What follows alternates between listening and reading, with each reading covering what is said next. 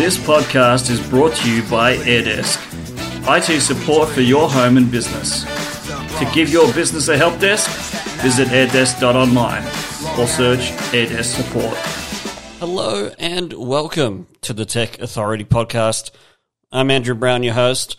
Today I want to talk you through the easiest way to back up your computer in Windows 10. If you click on the Start menu and go to the Settings cog, go to Update and Security. And inside of there, there's a backup feature. All you need to do is plug in a hard drive or a USB stick, and you can back up using file history. Now, it's really simple to use. You can turn it on to automatically back up your files without you having to think about it.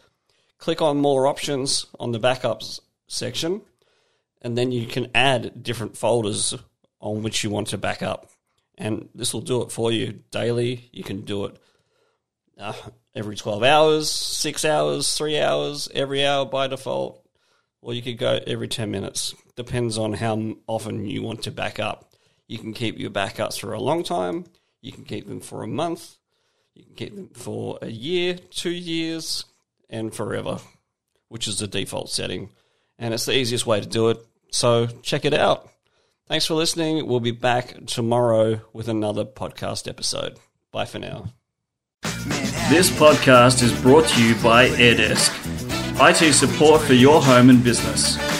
To give your business a help desk, visit airdesk.online or search AirDesk support.